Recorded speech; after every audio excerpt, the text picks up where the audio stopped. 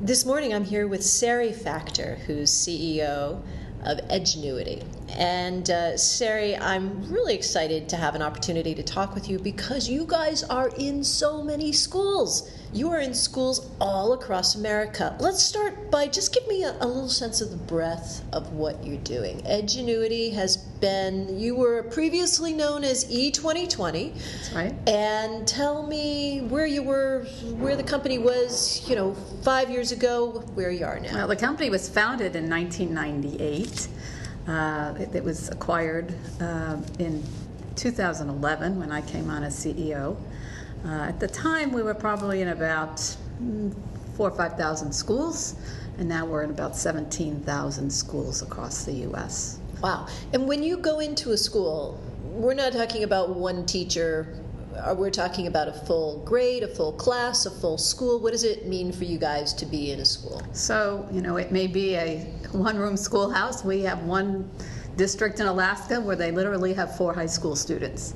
Wow. But we're also in every middle school and high school in Miami-Dade County. So there's a huge variety of implementations, breadth of customers, every state in the country, I'm proud to say. It's pretty exciting to see the growth. That's great. Now, originally, E2020 was pretty heavy on remediation. It was a great tool if you wanted to help your kid get through something they didn't get through history, or they maybe were having a hard time in school.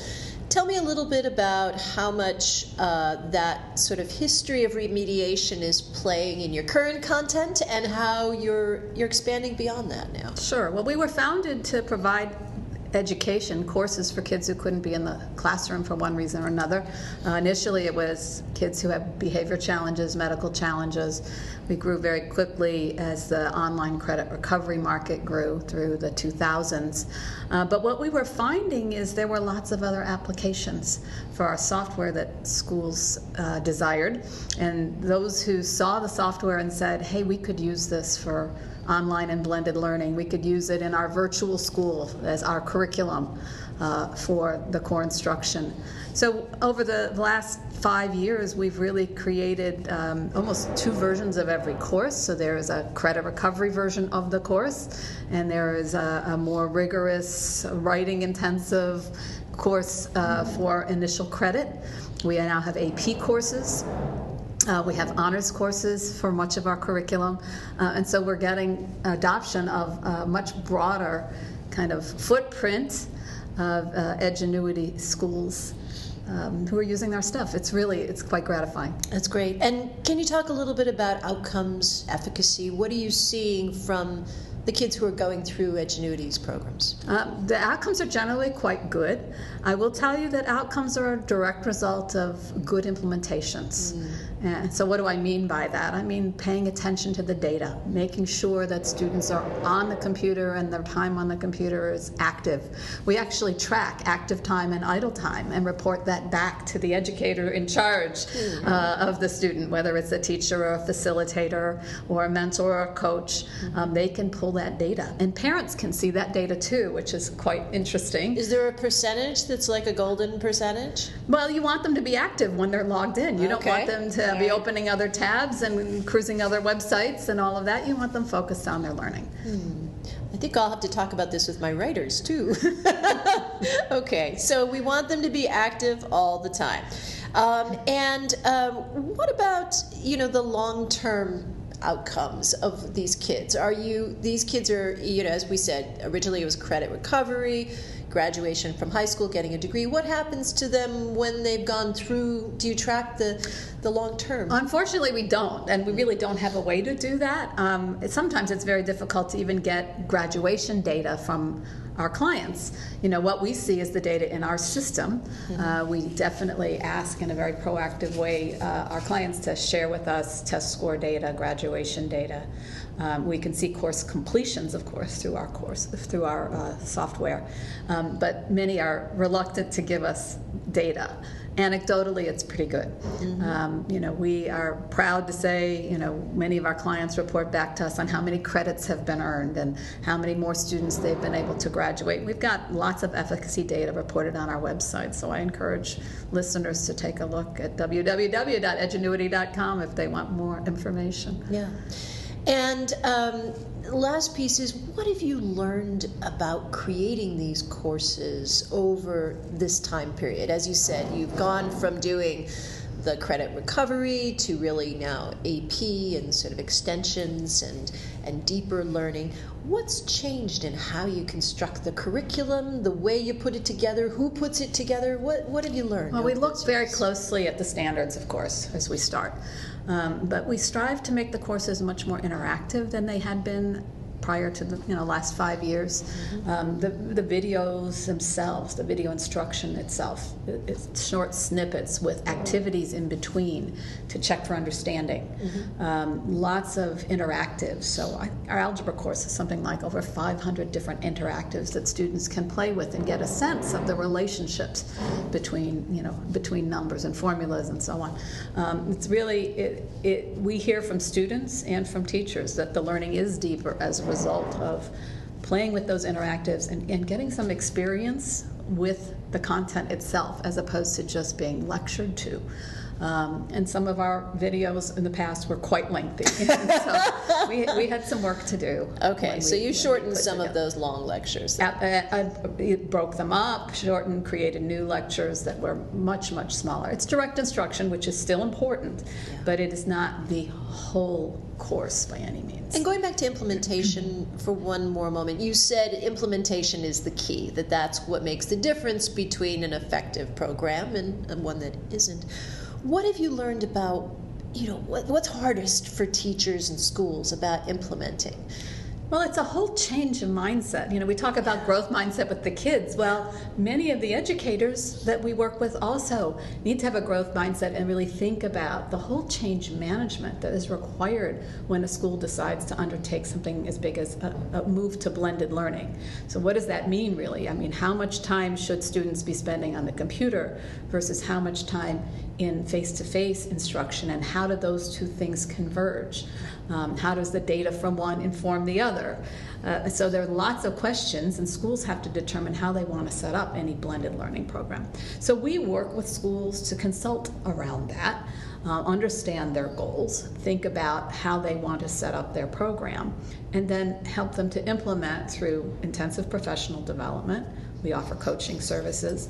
And we come in and help to monitor through our blended learning services the kinds of progress that schools are making. So we can provide the services that wrap around the actual software. Is it possible for a school to buy the software and not the services? Absolutely. But, is it effective for a school to buy the software, not the services? Well, I would say if a school has a good vision, and sometimes they have other groups that are helping them to implement, it doesn't have to be Edgenuity. Got it. So, we have districts that we work with that bring in other consultants, and we're perfectly fine with that.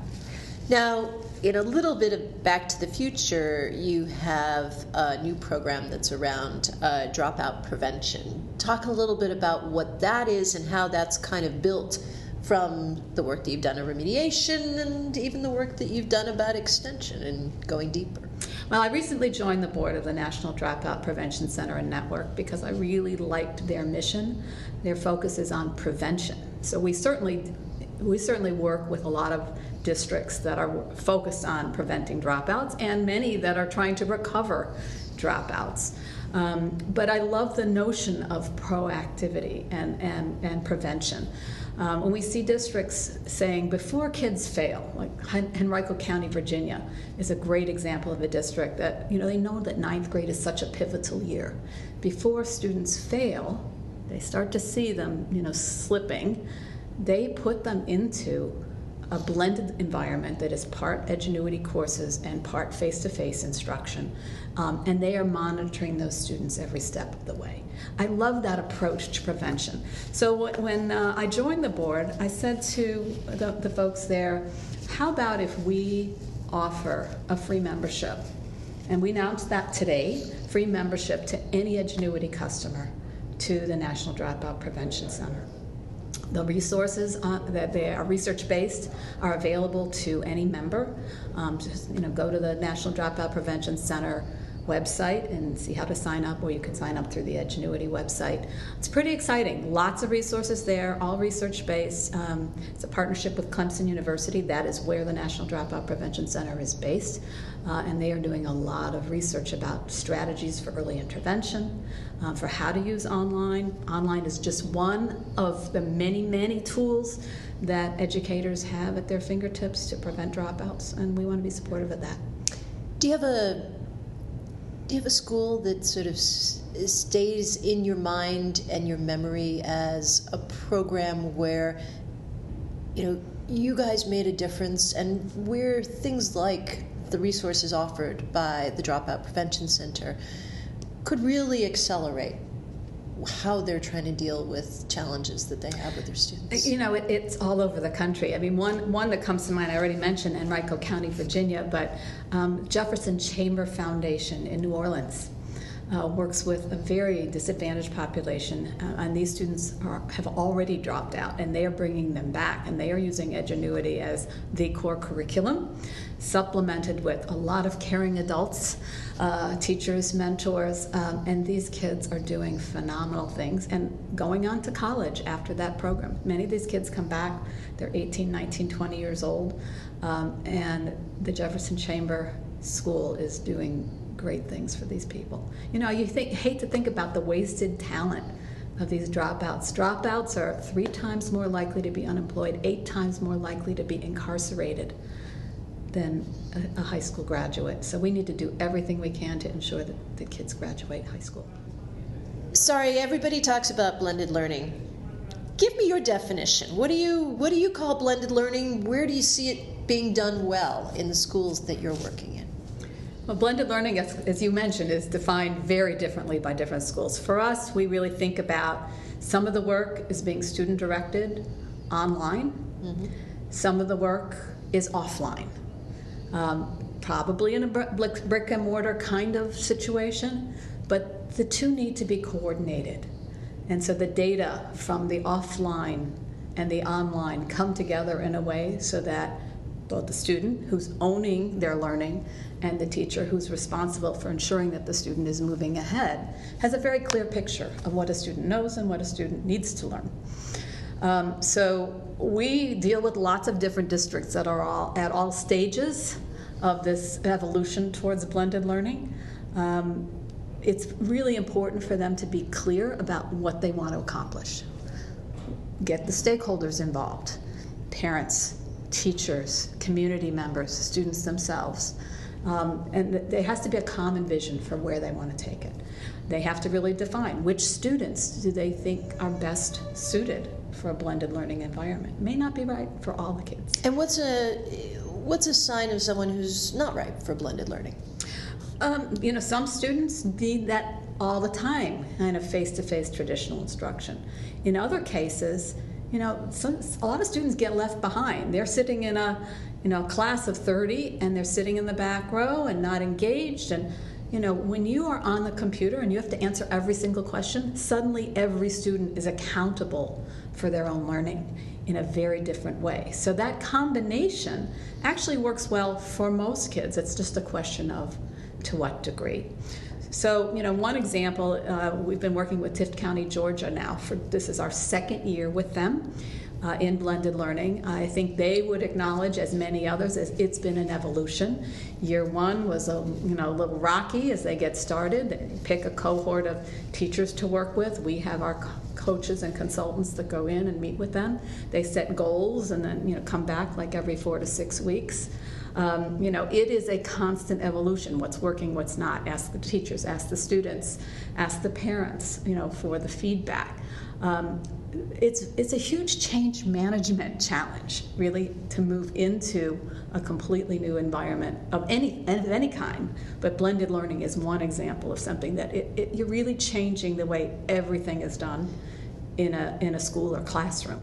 Is there a kind of a golden ratio, either size of school to that size of cohort that starts it? I mean, you've seen, as you said, this is about change management, and you need to have a couple of teachers who are really willing to put in the work and then can sort of tell that story more broadly. Does it help if it's 2 out of 200? Does it help if it's 10 out of 200? Is there some kind of a ratio that makes sense that you've seen? I'm a fan of starting small, but not too small, because I think there needs to be a community of educators that are learning about this together and learning together, solving the so problems they can together. Share their observations with each other. Exactly. Yeah. Exactly. So it's almost like any major organizational shift or organizational change. Start with a pilot. Start with the coalition of the willing, if you will. Who are the teachers that are most enthusiastic about making the change, because they will overcome the obstacles. Right. They will have that positive attitude, that growth mindset about how am I going to help the students achieve, and what do I need to do? What do we need to do to make the kind of change we're seeking? And what are a couple of flagship schools where they did that? They did this early pilot. They learned. They've really embraced it, and they're going forward. What are your favorites? A couple of my favorites are in the state of Georgia. Tift County and Henry County, Georgia, are really doing some incredible things for kids. We see a lot of excitement there. So I would look to them as real leaders in the space. East Pennsboro School District in Pennsylvania. They're in their first year. They studied for a year, and they went to INACOL and talked to a lot of educators in different states who were doing blended learning, and took a lot of the lessons from other districts. We try to hold these blended learning summits across the country to allow the educators to talk to one another about what's working, what challenges they had, how they overcame them. So I think it's very instructional to hear from other educators, more than it is to hear from a company like ourselves, and that's been very, very effective. And the last question is, what about working with other tools? I mean, Edgenuity offers such a broad sweep of curriculum. What if a teacher says, yeah, I like that, but gosh, I wish I could also use tool XYZ? Do you play nice with other EdTech products? We try to play nice. We actually this year opened up the platform, so you can customize courses. You can put links to other things into our courses through our prompt feature. It's pretty exciting. We will see. We've been piloting for the last year. We've had several districts, about 40 districts in beta, and we will release to the public this fall for back to school. So it's pretty exciting. Terrific. We'll look forward to that. Thank you. Thank you.